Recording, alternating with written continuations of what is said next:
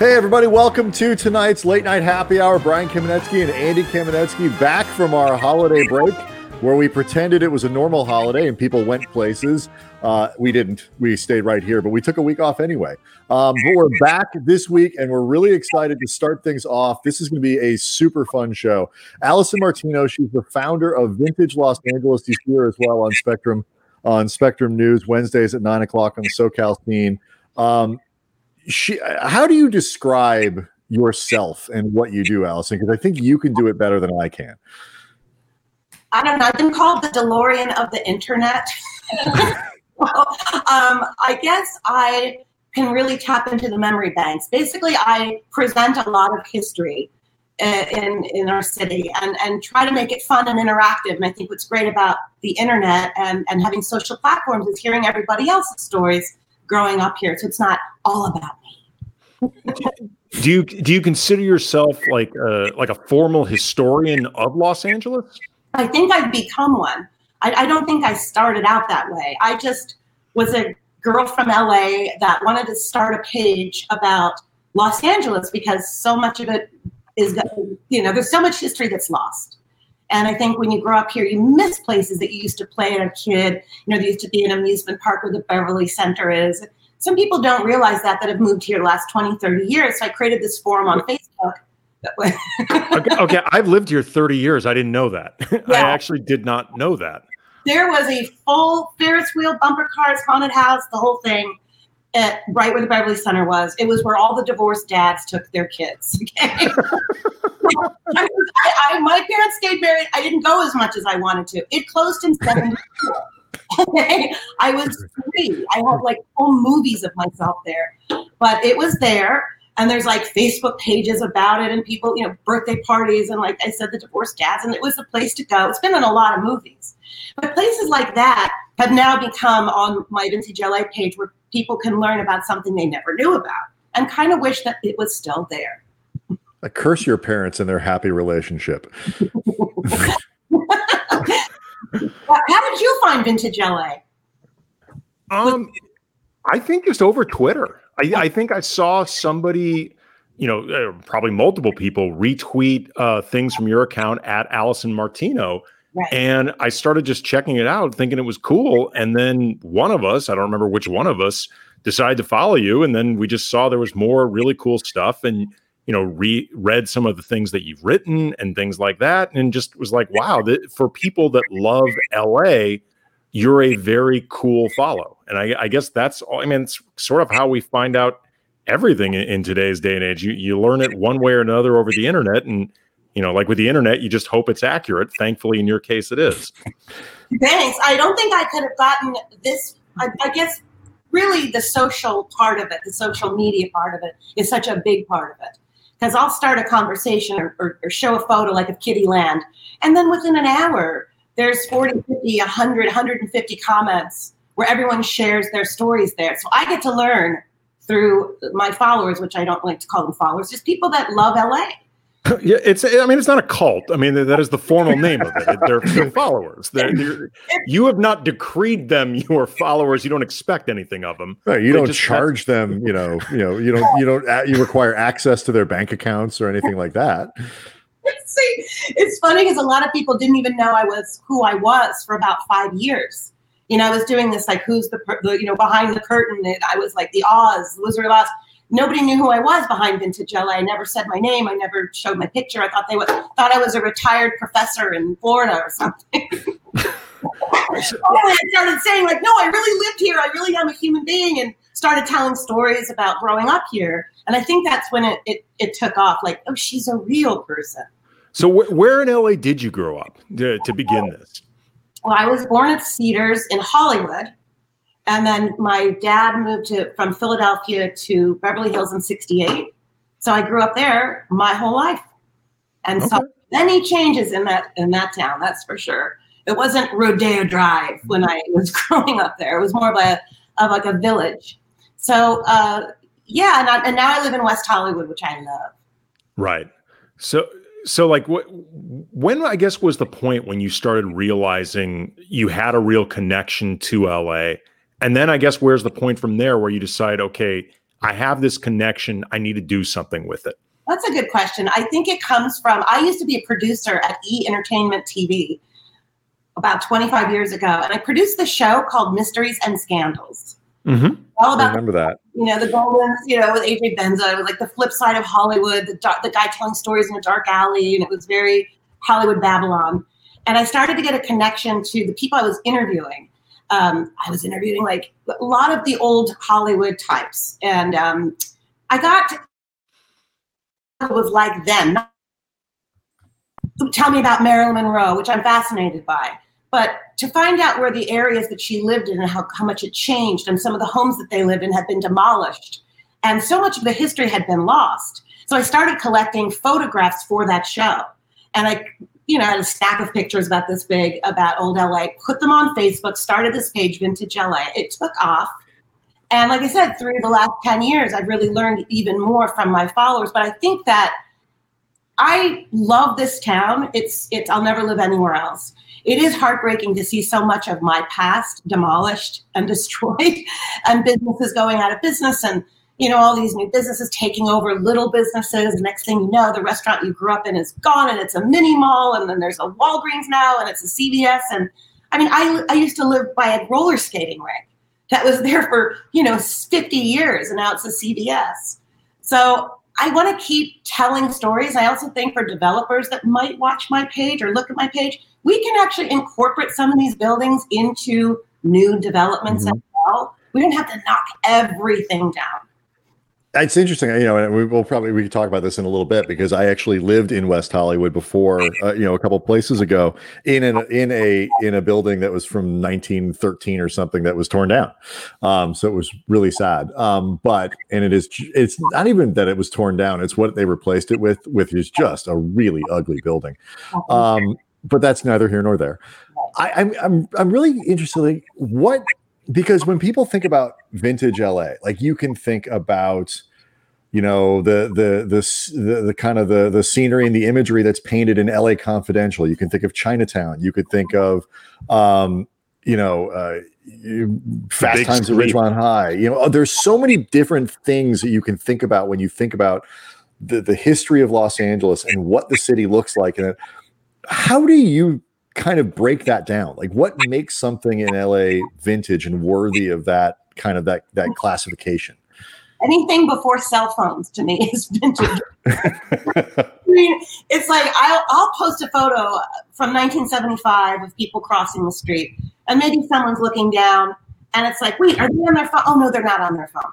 We're so used now of seeing people with this and being programmed into this because that's a good question. People said, well, what's the cutoff? What's vintage? When does it start? Is it the 40s? Is it the 50s? Like, no, right before the new 2000s. I mean, if you watch Friends, I'm not saying Friends is vintage, but they don't have cell phones yet. So It isn't an interesting show to watch. Like it's so modern and it's so new, but no cell phones. So like the era in the 80s, like Michael Douglas in Wall Street with the brick portable phone, that could still qualify as vintage in terms of the era. James Bond. But those were amazing. You have a phone in your car. I mean, if somebody I knew had one in their car in the 80s, was just cool. Oh yeah. You knew that guy was a big deal. Like I remember my best friend growing up, his dad had the first phone in his car. He was an art dealer, and I guess there are a lot of calls in that business that simply can't wait. And I remember the first time he got a call in that car, it blew my mind. I was just like, how do you do this? It was unbelievable. Amazing. And that is amazing. And so people that maybe are on vintage LA and they're younger and they see photos of, wow, they don't have phones, they don't have computers. We seem to get along just fine. I will say, I do not know how anybody found anything. Like I get it. We had Thomas guides and stuff like that. And the Thomas guide goes way back, but I'm sorry. It's like, if you're trying to get up in these little like places up in the hills I don't know how anybody did that without Google Maps. I really don't. It's mind boggling to me. We had the answering machine at home, it's like, you would go out all day and not know who called you till you got home. Imagine that. Yeah, it's interesting because I think something like FOMO has existed forever, But I never really thought about like just how much FOMO has been, ratcheted up in today's world, where it feels like it should be impossible to miss anything. So if you miss something, like what the hell is the matter with you? Like you must be some type of either social leper or just completely out of it if you manage to miss something, because it is basically impossible to not be able to get a hold of people now. And then they get offended when you don't get back to them. But, I grew up in the, 70s. I was a kid. In the 80s was my high schools. Like I said, we got along fine. I thought it was, I could live if I didn't know who called me till I got home. It was almost exciting to see who called. Oh, nobody called. Oh, somebody called. Now it's like, oh my God, I have 5 texts. I got to, return them right away, or I look like I'm ignoring somebody. So I think that reaction, like Vintage LA, I think people have almost an emotional reaction to seeing life simpler, as people say, a different, going to the movies and waiting in line and, buying tickets ahead of time, not getting them on the internet. I mean, I had to go to Ticketmaster and buy my tickets, and hopefully get good seats or, Well, it's interesting that you bring that up because you wrote a piece a little while ago that it can be found, I believe, go to Vintage Los Angeles, and then there's a link to your own personal blog. Mm-hmm. And you wrote a piece about the Old Tower Records. Right. And in part talking with Colin Hanks, who actually did a documentary about it, which oddly enough, Brian and I talked with him about it a long time ago. But what you're talking about now, there's a difference in the way we consume entertainment now.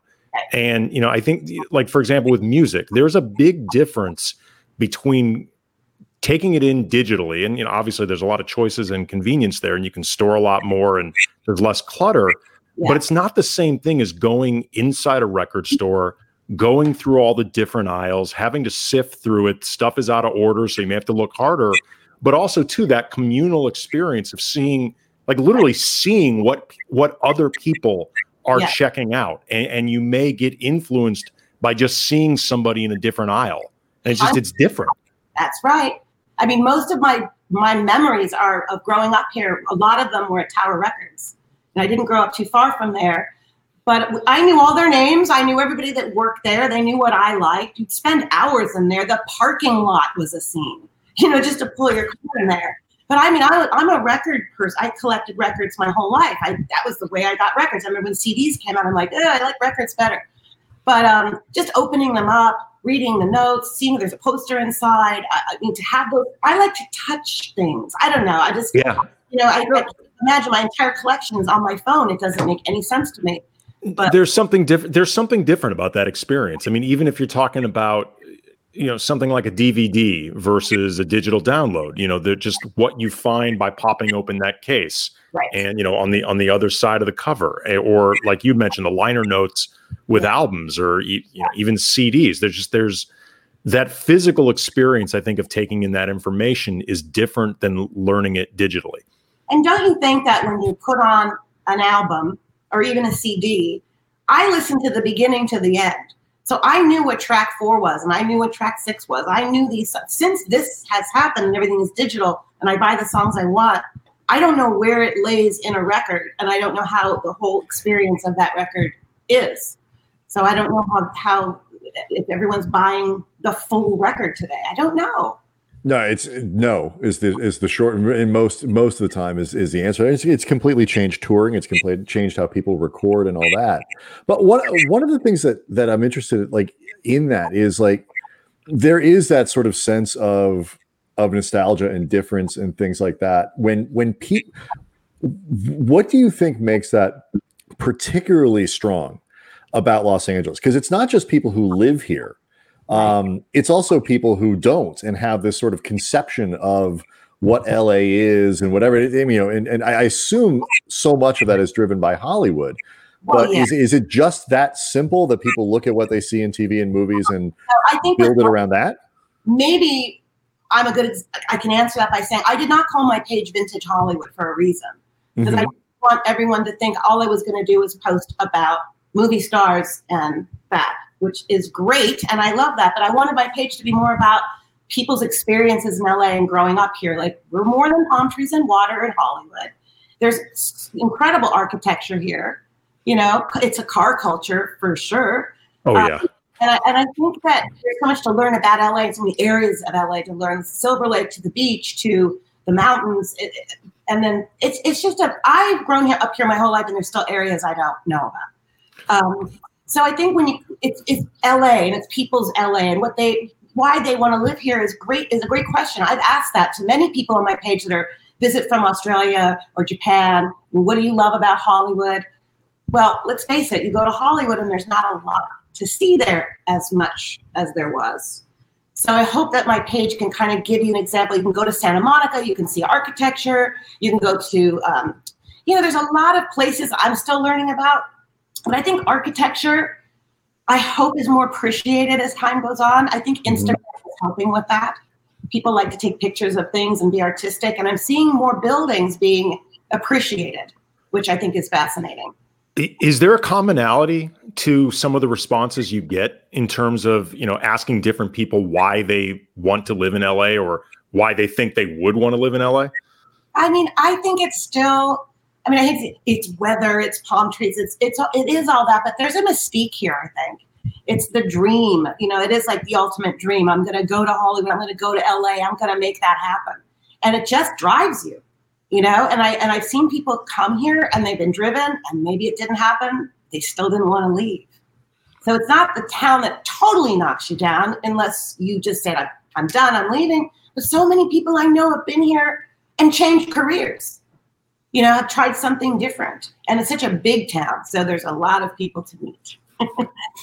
Yeah. And obviously you had mentioned that there's more to what you keep history of than just Hollywood, even though we do plan on discussing some of that. And for people who are unaware, your father was a singer and an actor, and he was Johnny Fontaine in The Godfather. We have questions. He also, too, was friends with Tommy Lasorda, and we want to get into that. We have pictures. Yes, we have a lot of Dodger fans who watch this show. But when you had mentioned before that there is more to LA history than just Hollywood, is there an area in LA, and you can think about this broadly, like it doesn't have to be like LA proper, but just anywhere that someone might say to, if they were in Connecticut and somebody asked them, where do you live? They would say Los Angeles. Is there an area of LA that you think has either underappreciated or underrated history? Silver Lake for sure, but I think it's getting more attention. I know a lot of my friends are moving out there and a lot of people want to live there. And it's very, I don't like to say trendy, but it's that more of a hipper kind of. That's a good word for it, for sure. There's water out there, and there's that's actually quite beautiful.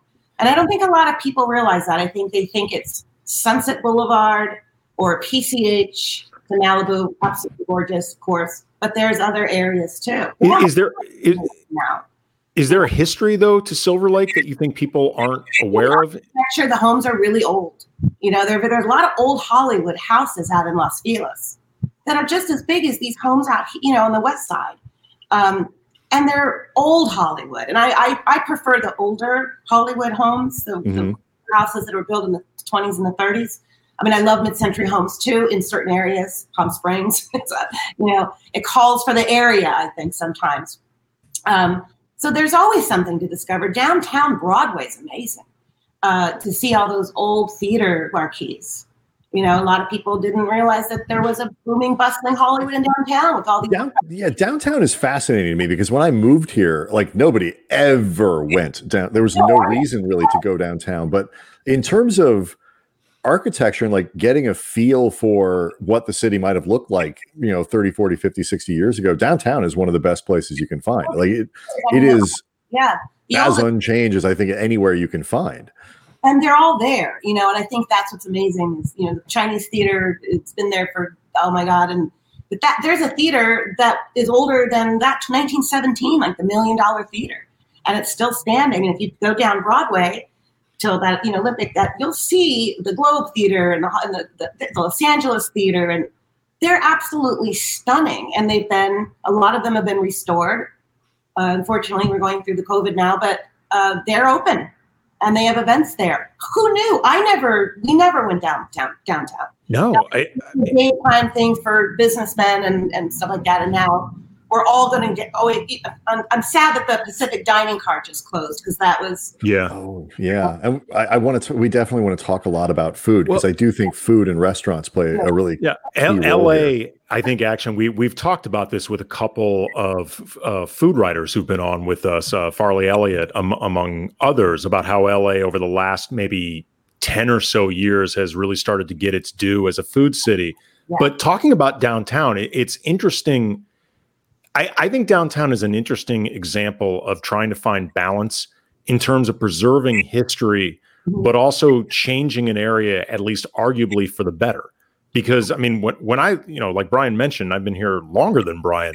There was nothing in downtown at all, and I went to USC, so I was really near it. Other than going to like the pantry or a couple of bars, or to be honest, people looking to score drugs, like there was nothing in downtown. It's obviously for the better that it's been revitalized. It's offered people opportunities in terms of living, employment, all these different things, but there does come a price in terms of what gets taken down, what gets developed. Where do you sort of see the balance in terms of trying to preserve history for the sake of history versus understanding things that just evolve? Sort of like the difference between something that's old isn't necessarily worth preserving, but or you sort of have to make hard choices. Yeah. Well, I want everything preserved, but well, that's why I'm asking you, because I know that would be your urge. Well, obviously, it all can't be preserved, but a place like Kohl's, yes, stuff like that, they have history. They're 100 years. Musso and Frank, years last year. This is LA. Restaurants don't survive that long.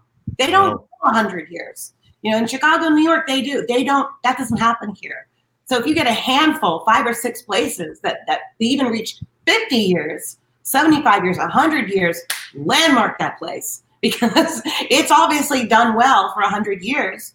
But there's so many things that go into it. Is it still, are people still going? Does it need updating? Should it be preserved? Should it be a landmark? Should it be incorporated into something else? Keep the structure. There's so many ways. Right. Is the food still good? That's the thing too. It's like one of the things that's so interesting about restaurants is like you can develop this sort of culture and like a patina kind of grows on a place that makes the place better than the food, almost. And like you see these places where like it's almost like a slow bleed and a slow decline. So you have to do two things at once with restaurants, and that makes it so complicated. It seems like a lot of places go and they have their moments and then they don't, and then they do and they don't. And I think like with Musso's, it's a perfect example. I mean, booming last year. They've never done business like that.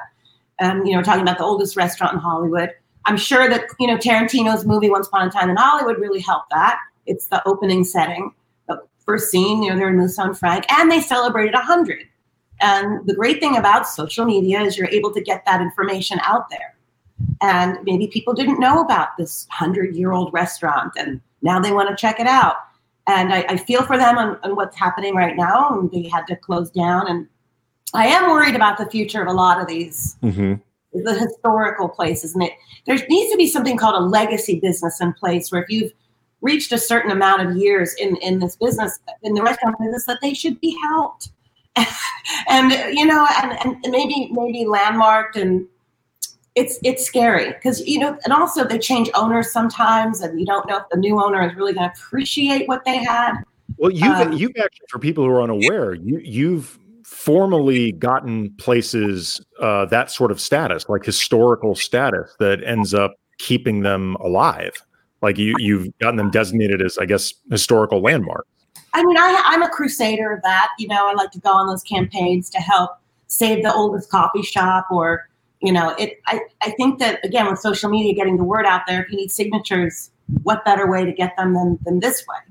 And then you take it to a judge and they look at it and they go, wow, I had no idea that 5,000 people in the neighborhood want this place saved. They don't want a CVS there.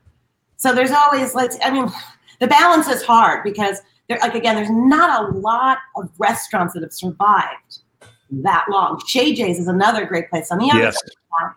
A place that I love, and luckily they can do some outdoor dining.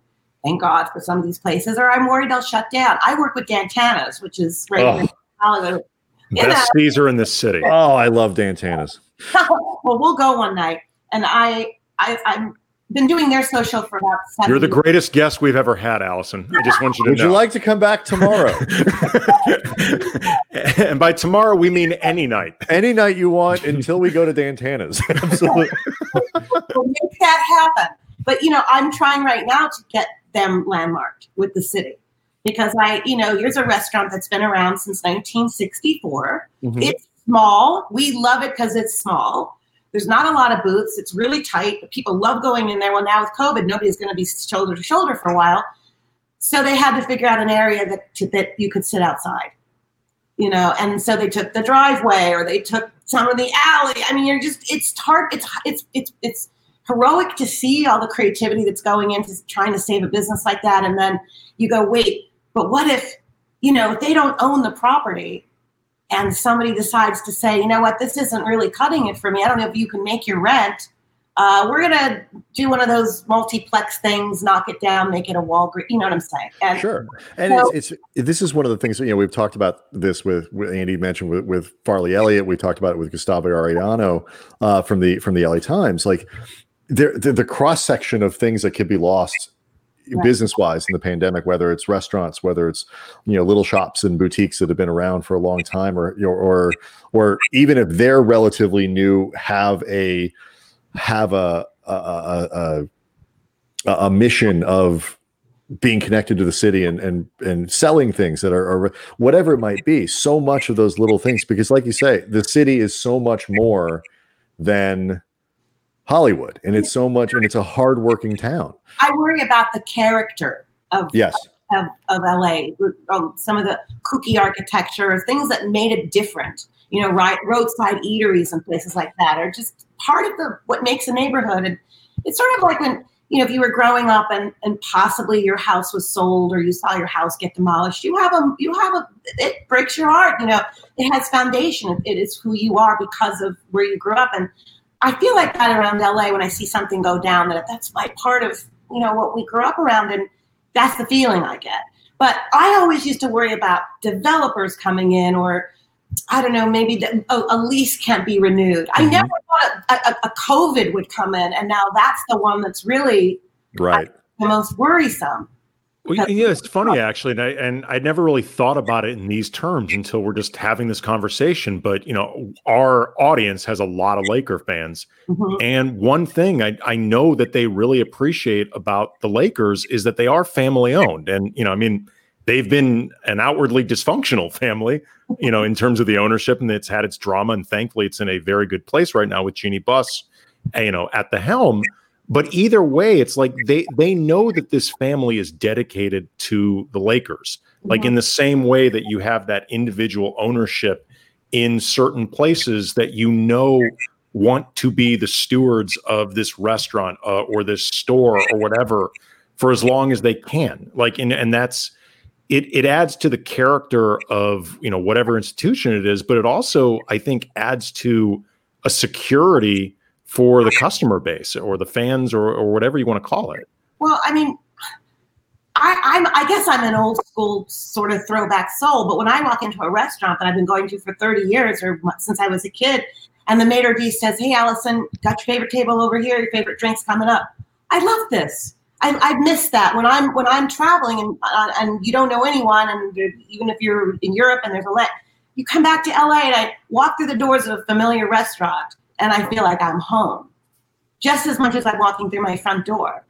So this is a scary time in the sense of, what's going to look like when we come out of this? Yeah, this is, I mentioned small businesses, and like this is one. And if you're an LA person who lives, probably on the West Side, but if you have kids, you probably know about Harry Harris, and that we have a 10-year-old, an 8-year-old, and a 2-year-old, and for fun, we took the 2-year-old to get her first pair of shoes at Harry Harris, and we didn't realize at the time, kind of got in right before the end because it closed. And that's a shoe store that's been in Beverly Hills for 1,000 years, forever. Since maybe the late 50s, and the owner passed away suddenly. not from, just an unfortunate thing. Sure. And the next thing I knew, I saw on their Instagram they were closing, and I was, that's what I'm talking about. Growing up with a shoe store like that, I'd walk in and say, "Hey, they knew, she grew up." And nothing changed in that place. They still had the fiberglass chairs, and they never updated it. No, and even your first picture, like your first pair of shoes picture is a Polaroid, so it looks like it was taken in 1983. So I mean, like everything about it. We have the picture sitting on the side of our refrigerator right now, and it's I didn't realize it at the time, but it's this this little piece of LA. So this was something you were kind enough to send us, and as we're sort of talking about restaurants and people and like the feel. So this is your dad. Al and Tommy Lasorda, who I think most Dodger fans would recognize here. And of course, there are probably, I don't know, 2,000 or 3,000 restaurants with pictures of Tommy Lasorda in them from that era, just because he was a noted eater. But one of the things I think is so great about these places is the kind of this feeling of people who were in there. And this is Chasen's. How important is sort of the storytelling of the people who would gather at a place like Chasen's, a place like Dantana's, or some of these other classic restaurants in terms of creating this history of LA? It's really funny. I wish I could put a tape recorder on someone who's, back then. In fact, I used to do it when I was younger, but to just hear the conversations around a red leather booth where everyone's sort of cozy in there and cozy. And again, the waiters and everybody, and you feel comfortable, and a couple drinks in, and the stories that come out. And it wasn't so much about today's news, so much when they would talk. They would talk about things from current events from the past. They would bond on they were both from Philadelphia, Dad and Tommy, and they loved food.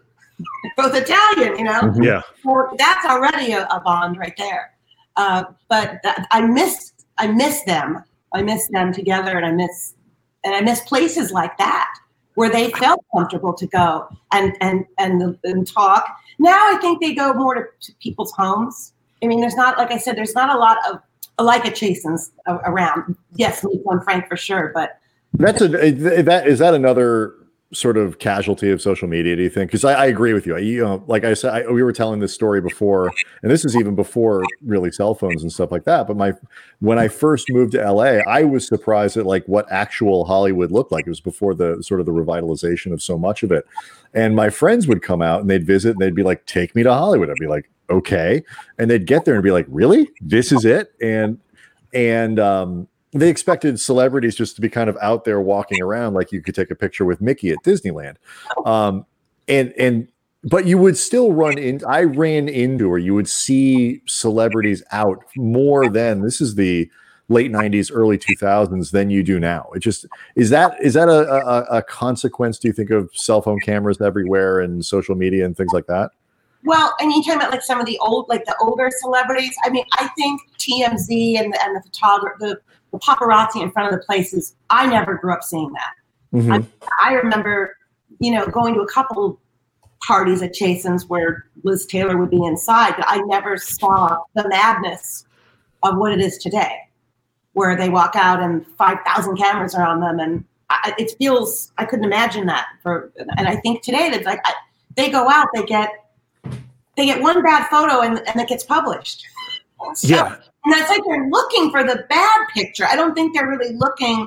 And there was just a different class, I think, when I was growing up in the older Hollywood. And I think that even, if you want to call them paparazzis, had a little more respect for them. They would call them Mr. or Mrs. And it's now just like, and it's changed so much in that sense.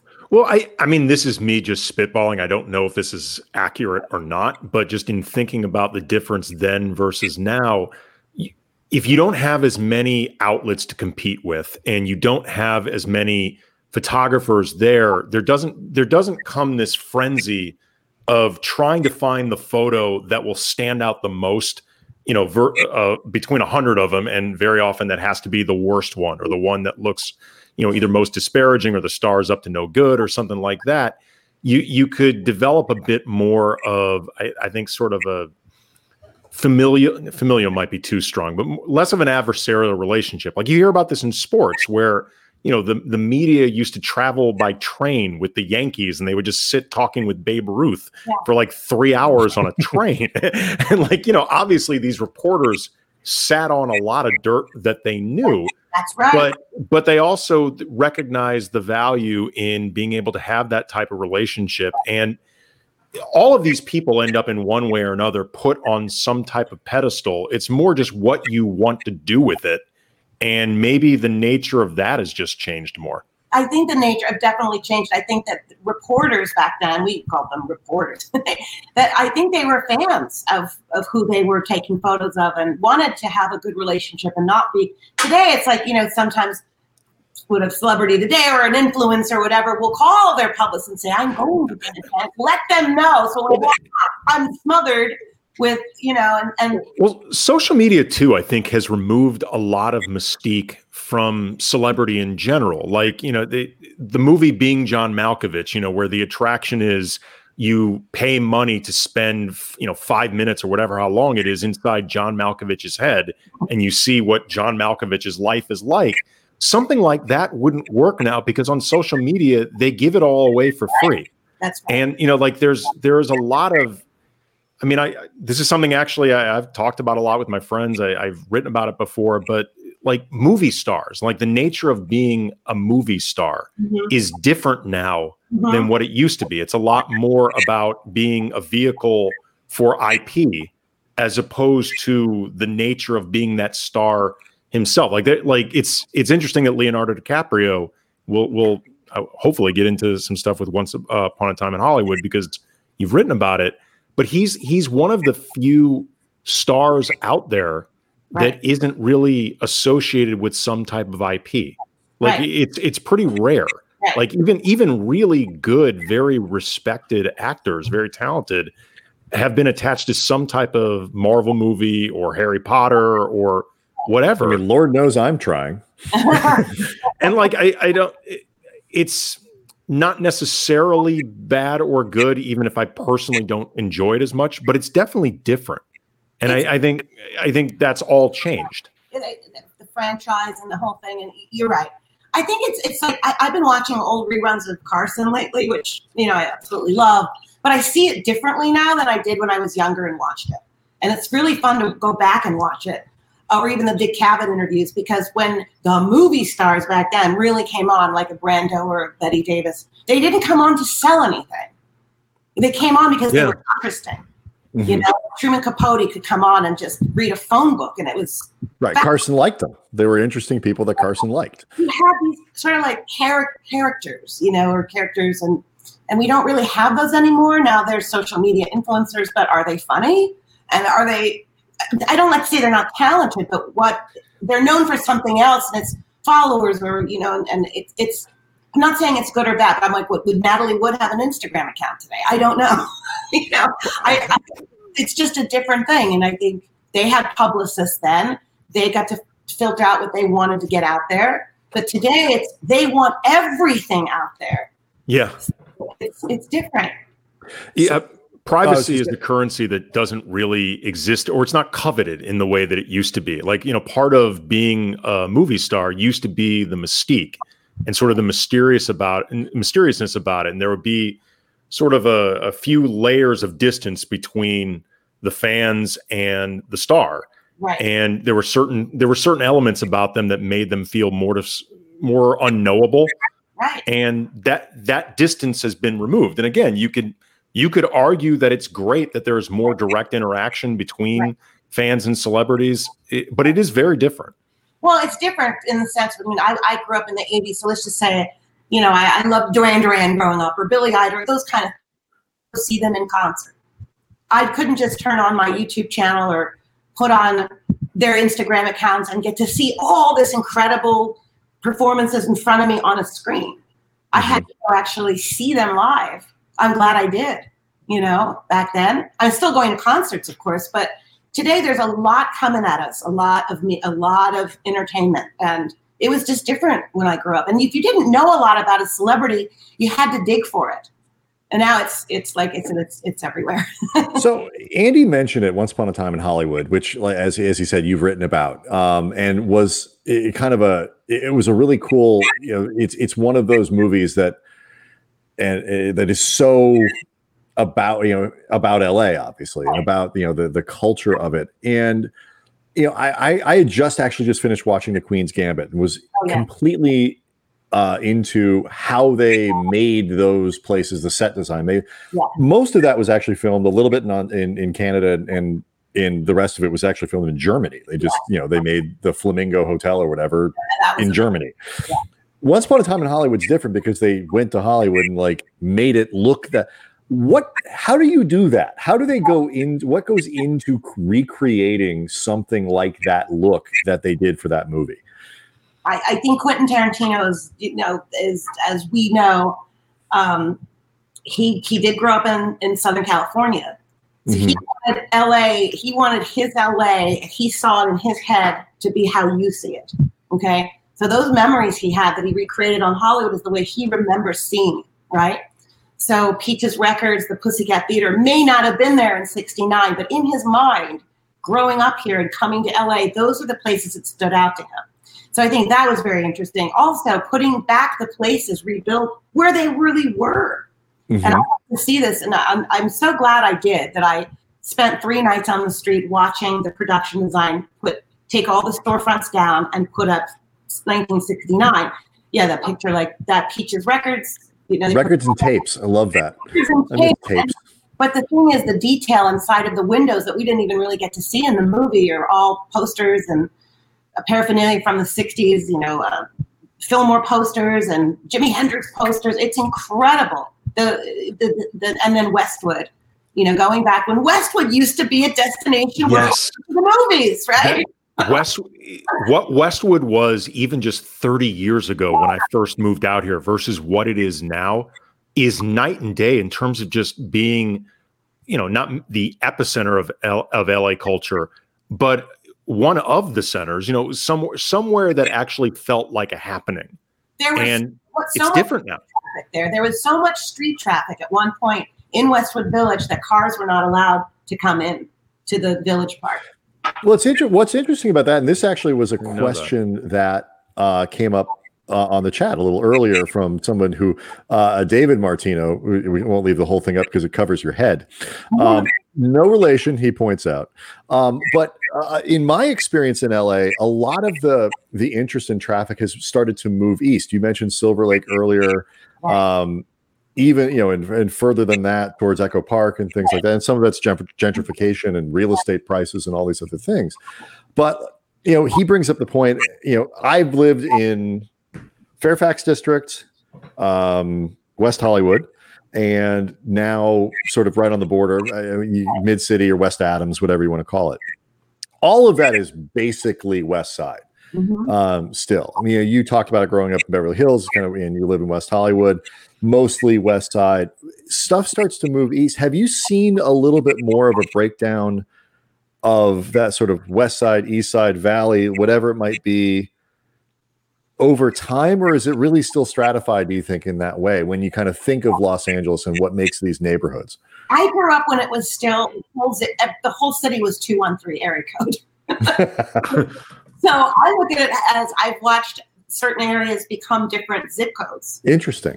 And different prefixes, different area codes, I grew up where the Valley was right over the hill from me. That was still 213. So it's I see it broken up that way now. It's like, oh, you're in 818. I know where you are now. I know where people are based on their prefix phone number. Oh yeah, I remember when 310 got added. That was like, whoa, like they're adding another area. Like, yeah, at the time is like, isn't at the time I believe it was 213, 818 for a lot of the Valley, and then 714 for Orange County. Right. It's like, isn't 3 area codes enough? Like 4 seems gauche. That was the 3 I knew. I knew 213 forever. 310 really blew that floored me. I'm like, wow. It felt like it really opened the floodgates for area codes. Like then you had your 626s. Now everybody thinks they're a comedian. How many states were there when you grew up? But if you watch like the movie Swingers or something, yeah, the area code really did start to separate Los Angeles to the valley. It never was like that when I was first growing up. The valley was 213, it was part of LA. Then this 818 happens. And then when they go, oh, they're 818, it almost was sort of like a put down, because of the area. Not sort of. It was. Definitely. But that's funny because you mentioned it before too. Like there are places in this city, even as a native, and you've lived obviously longer than I have, that you don't know as well. You haven't been to, you maybe only driven through or something like that. Yeah. There are huge parts, especially up for food stuff. Every time we have somebody talking about food and they talk about all the great places in the San Gabriel Valley, and I've been to there and I've eaten there a couple times. I've been here 22 years. You'd think I'd been there 15 times or whatever. I haven't. It's such a big city. It's hard to get a feel for everything that's there. So how do people break that? Like what do you find are the best ways or the best avenues to sort of to find other parts of the city and experience a different, vintagey part of another part of the city? I read online, I get suggestions, I see things on Instagram, things I never thought I could ever, I never knew that existed. Like I said, there's a lot of information coming to us now. The hashtags, vintage LA, not just my stuff comes up, their stuff comes up. People are using hashtags so you can find things. I used to live in a town where it wasn't as trafficky as it is now. And it is kind of, it's going to be a long time to get to Malibu. It's going to take a very long time to get to Eagle Rock and Pasadena. And, and I really need to do that more often. Is there like a great white whale area of LA or the surrounding areas? You're like, damn it, I gotta learn this area. Like it's intrigued me for like 15 years. I will never know every area so well. I just won't. And with the way they're knocking buildings down and putting new buildings, I don't know what street corner I'm on anymore. I don't recognize like La Brea and Santa Monica. Thank God the Formosa is still there. And that's landmarked. And my friend Bobby Green, who did everything in his God, he's incredible. He's saving LA, by coming in there and he just knows what he's doing, and he finds these old vintage gems and turns them in to the best they've ever been.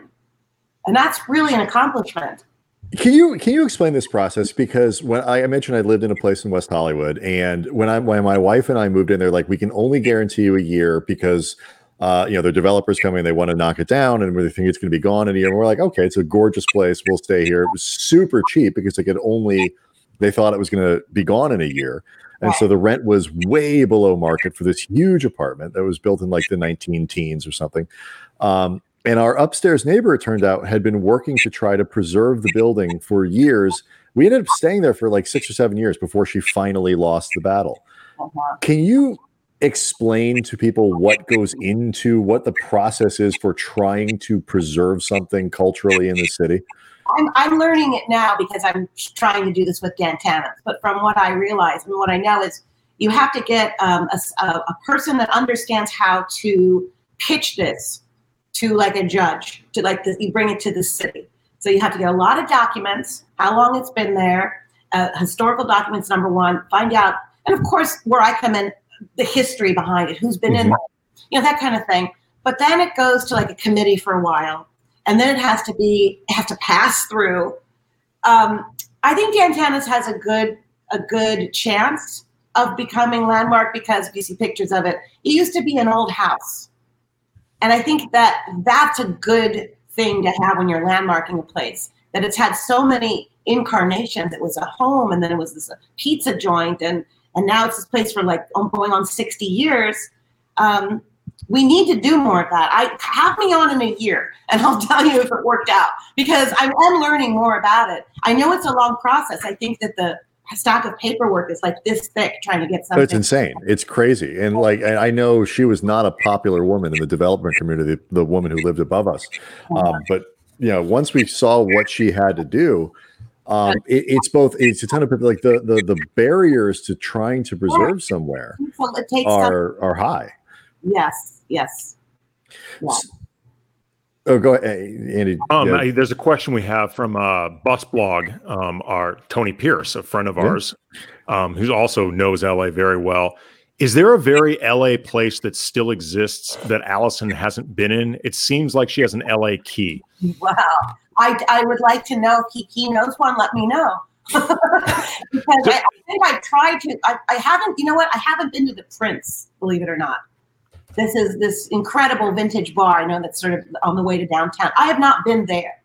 There are places I haven't been. I'm a little bit of a creature of habit. I go to the same 5-10 places. Okay, that's interesting though. Like, in terms of, obviously this is a passion of yours with preserving and, recording Los Angeles's history and making sure that people understand it moving forward. Yeah. Is there, I guess, a separation for you in terms of the places that you appreciate for what they are and understanding what they mean to the city's history versus the ones that speak to you more on a personal level, or the ones that you keep gravitating towards? I don't think that I could be as passionate about wanting to preserve something if it didn't have a certain emotional impact here. I'm not saying I'm not going to crusade for a place that deserves it, but having it more of an emotional attachment to it always makes it the fight harder. It comes from a bigger place, I think. Well, but that gets to the storytelling element that is so important in trying to separate, what goes when time passes and things that we kind of think back on as like great, but maybe, when you kind of think about it, it happens all the time with restaurants where you look back on and you love the place and you love the atmosphere and you kind of, you're in the back of your mind, the food was crap. Yeah. And that, by the way, is why Dantanis needs to be preserved, because the food is really, really good. In addition to all the other stuff, but it is so hard in a city like LA that has so many needs for more housing, for vertical housing, for all these other things to accommodate all these other people. It's so tricky. Is Dear John's, Dear John's, the steakhouse. It's down by Culver City, and I hadn't been there since I was. No, I don't know it. Well, yes, I do. Yes, I do. I know exactly what you're talking about. Wait, what is it? It's called Dear John's, and look it up when I'm done. It looks like Columbo's going to walk through the door. Yes, I know exactly what you're talking about. And so, I went there once when I was a kid, did not go back to the beginning of this year, and I walked in and fell in love and went, I got to come here every week. Like, this is going to be my new favorite place. And why I'm always rediscovering too. And I worry about them too, but COVID hit and then I haven't been able to go back. Oh my God, that place. Yeah. Yes. Yeah. Just the whole. I drive by that all the time. Yeah. I've never been in. It's like a little lodge, it's like whatever happened to these little places that look like lodges, No, there's that one place in Los Feliz, Bigfoot. I think that's what it's called. That's amazing. That place has been, I think, redone to be a little bit more, again, sort of, it's gone a little more hipstery, but but there's so many little bars like that. I mean, that's another thing that we kind of associate vintage LA, vintage Los Angeles, sort of old Hollywood with a little bit of opulence, but it's not necessarily just that. It's also that dive bar with the super dark booths, or the place where the music acts are, or whatever it is, that have been around for 1,000 years. And that's what I think is so important about some of the stuff that you write about and the things that you do and the connections to the city's history, is it really does point to what the city really is. Like, once you live here and you understand it's not just actors walking around, the thing that drives me more nuts than anything is the stereotype that LA is just a bunch of lazy prima donnas, because it is the exact opposite. It is as hardworking a city as any city in America. Agree. Okay.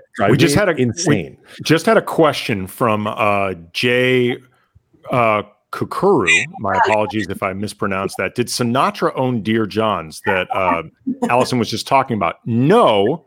According to Dear John's website, the About section, in 1962, Johnny Harlow, I'm not sure who that is, made the jump from silver screen to chef and owner of Dear John's, convinced by his pal Frank Sinatra He opened the iconic spot just a few ways down from Sony Studios on Culver Boulevard. It became a watering hole for a Hollywood elite, with Sinatra often in the corner playing the piano against the dark brick walls, once lined with the portraits of famous Johns. So Frank Sinatra did not own it, but without Frank Sinatra, perhaps that place wouldn't exist.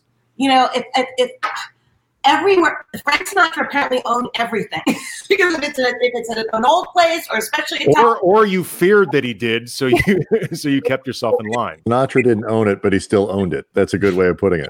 Well, you know, I mean, he could have been an investor, or he could have, you know, advocated for it. But sometimes he's been in these places once or twice, and it was Sinatra's favorite place. But it looked like a place that he would like. You know, yes. It's so darkly lit. He did like those places like Chasen's and Mateo's and the Villa Capri. You know, those sort of dark lit kind of booths and Chianti bottles on the ceiling and brick walls. Was the chili at Chasen's actually good? It was. Chili is a very controversial. For people, though, who aren't aware, you saved the Chili's at Chasen's, which we talked about before, a legendary place that eventually ended up closing. You went on a crusade to save the chili. Well, I didn't save the chili. I had an idea they should bring back the chili. Okay. Because they have, you know, it's Bristol Farms now. It used to be Chasen's. Inside, they have saved. Where is it? Just so people know, where is it located? It's on Beverly Boulevard by Doheny. Okay. White building, and it looks like an old school building. Anyway, it was Chasen's, and they saved like 4 or 5 booths in there. There's actually Chasen's booths inside. Mm-hmm. So it has this Chasen's feel to it when you go in. I think the owners were very smart to keep those booths. I thought, wait, where's the chili? You know, we gotta sit in here in the booths and eat the chili. And anyway, I called whoever was in charge of Bristol's called all the time, and then I said, bring it back for a little while. We can write a story about it. And they brought it back for like a year and a half. I think it got expensive to make. Chasen's prices, you know, and it was like, but it was fun while it lasted. It was a good, you know, thing for them to do. Speaking of, we were just talking about Sinatra and places like that. Your father played Johnny Fontaine in The Godfather, a role that was often rumored to have been based on Frank Sinatra. Here's a picture of your dad, Al Martino, with Don Corleone, Marlon Brando. For people, not that anybody needs to know who Johnny Fontaine is. There's a few questions I know I want to ask, just as a movie geek and being such a fan of the movie. That shoot was famously troubled. Like, there were a lot of issues that went into it. The studio was dealing with money issues. They did not have a lot of confidence. A lot of people passed on it. The studio didn't want Pacino. You know, Brando had to screen test because he was considered unusable at the time. When your dad is doing this movie, did he ever tell you the sense of what he thought it would be while he was actually doing it? I was 1 year old when they were filming it, but I grew up hearing more about The Godfather than probably any other subject my dad talked about, because he did stay in touch with Al Ruddy and certain people that were involved with the film. But Dad was the first cast member. This is before they even brought Francis Coppola on board. Wow. So it was basically a script was going around Hollywood because there was a book, and Phyllis McGuire of the McGuire sisters knew my dad and said, there's this script going around Hollywood and there's a part in it and it's you. Okay. And so my dad had some issues with them all back in the day. But anyway, so for another podcast, I'm waiting for some people to die before I can tell those stories. But anyway. We need to make sure we get to Dantanis with you, Alison. It's very important all those people are gone. Do not tell those stories until we have a meal. Okay. Anyway, he got the part, but it wasn't just you got the part. You know, there were things that he had there was resistance with the studio, thinking that part would piss off Frank, which it did. Yes, it did. And Dad's part was minimized a lot on the set because he was really angry, Frank. And it was getting back to the set. And, you know, that time in Hollywood, he just didn't want to piss off Frank. But I love that they just kept going about. I mean, look, I think Francis wanted to eliminate the Johnny Fontaine part completely. And that is what sets the tone for the film. So that when he sees the Don and I need this favor, and he says, I'm going to make him an offer you can't refuse, is the first time you hear him say that, and then you see what his power is.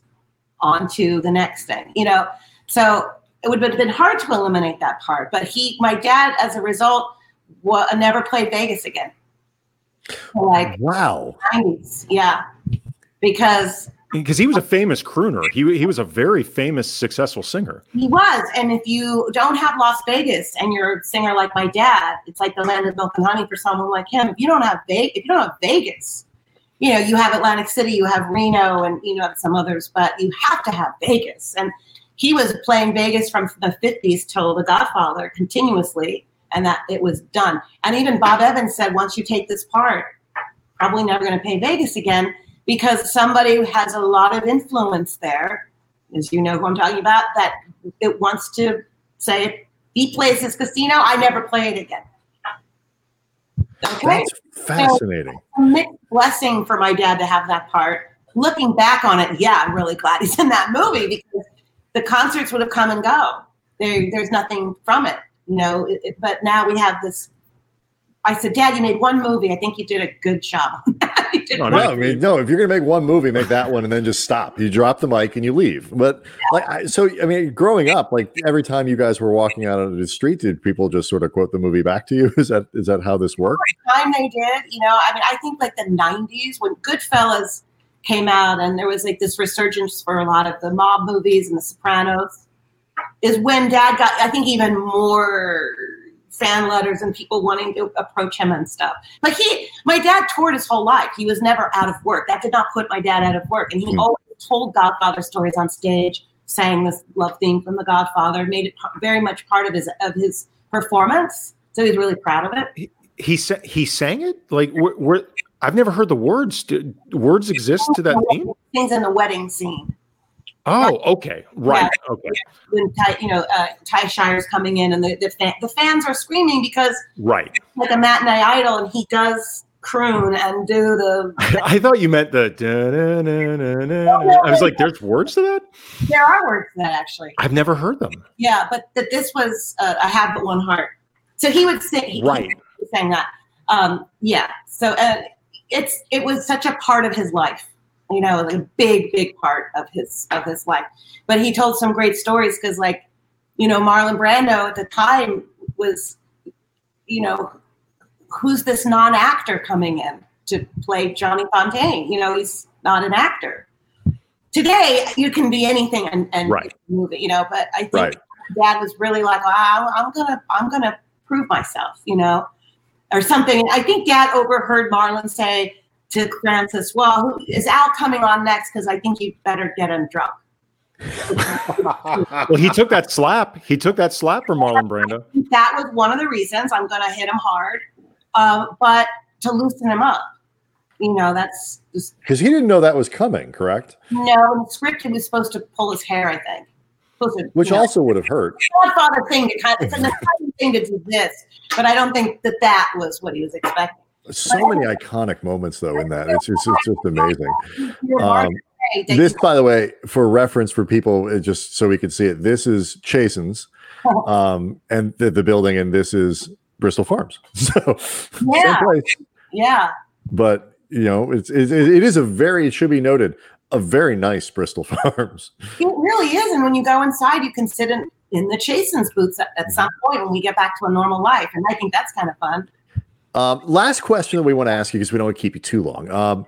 One of the things that we, there's so much of this, we just finished talking about The Godfather, and so much of what we talk about when we talk about vintage Los Angeles is, like you say, connected to entertainment and connected to Hollywood.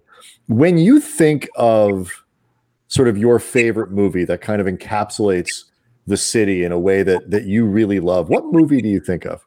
What's your favorite or favorites? I have a list of movies from LA that go on from here to there, but I tend to love the movies that bring back the LA that I grew up in. Mm-hmm. So I really love Shampoo.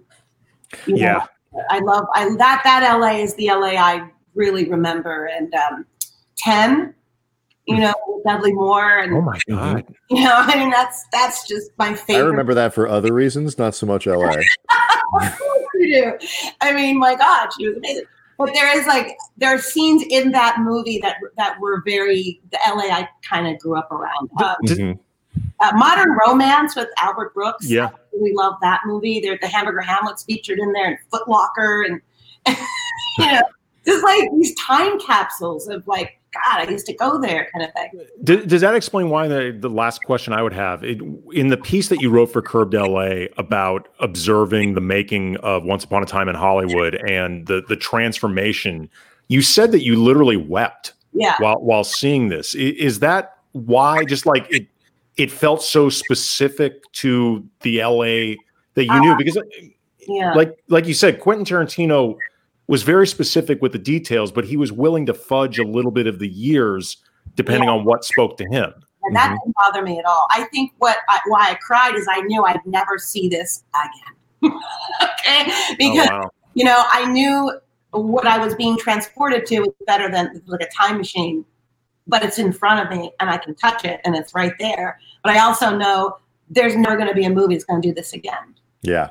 So it felt like I get teased a little bit. But thank God I got to kind of go back and see my Hollywood for 3 days. Yeah, and so much of it like now is done, you know, they'll CGI things in and out. You'll create something like this. What you can do with modern set design is incredible. And to the point of, and Andy and I were talking about this before, as we were sort of prepping for the show, Monique 555 says, like, Swingers, for people who are about relatively our age, Andy's 40, Andy was, what are you, 48? Yes. I was going to make an old person joke. I'm 45. It's not like I'm that young. No, you're really not. You know, we're in that era, and I would assume Monique is probably relatively close to our age. Like, that's the same kind of thing. Like, that movie is about places that I went and like types of people that I recognize. And so much of what you appreciate about LA Hollywood is probably shaped by like what you identify with in that way, much more so than like LA Confidential, which is gorgeous, but of an era that I don't know. Right. And you didn't live through. Yeah. Andy did. Yeah. But I snuck it in there. Swingers is a movie that, to me, that really is a great 90s LA film. Mm-hmm. Yeah. The Dresden Room and the old Lava Lounge that they filmed in. I recognized most of the interiors of those bars. Like that, that was like my life that was basically being played out in Swingers, like right down to at the time pursuing acting work. Like it just same age basically as those guys. Like it felt in a lot of ways like a roadmap of what I'd be doing on a Saturday night. Answering machines. Yeah, you talked about that earlier in the show. Answering machines, that whole thing, like that was my nightmare, was leaving a message for a girl that I wanted to go out, like, but you couldn't hang up because everybody, it was post caller ID. That's right. But so you had to say something. Oh my God, I was bad at voicemail. Answering, so bad. When you leave a message, it'll go, would you like to re-record that? And you can actually do it. Yes. Nobody will know that you tried 5 times. And nobody doesn't. How many people do you know that check their voicemail? Nobody. Nobody. But who leaves a message on someone's phone? Right. I mean, why would you do that? All right. Well, this was an enormous amount of fun for us, at least. Hopefully you enjoyed it too. But we liked it. Alison Martino, founder of Vintage Los Angeles. You can catch her on Spectrum News on Wednesdays at 9. Thank you so much for giving us this was great. We really enjoyed this. Thank you. Let's record the next one at Dan Tana's. Oh my God. That would be, again. You realize what you're signing up for. We are not the kind of people who forget this sort of thing. And we will emphasize again, you're the best guest we've ever had. I mean, by a lot. And you're our best future guest as well. This was awesome. Thank you very, very much. We really appreciate it. Tomorrow night, we're going to be joined by Travis Rogers, talking a lot of Lakers as training camp opens. The Rams coming off a bit of a difficult period right now. Jared Goff looking a little shaky. Travis covers the Rams for 710 ESPN pre and post game, so getting all that with him. Again, Alison Martino. Follow her on Twitter at Alison Martino. See y'all tomorrow. Dank u Nederland.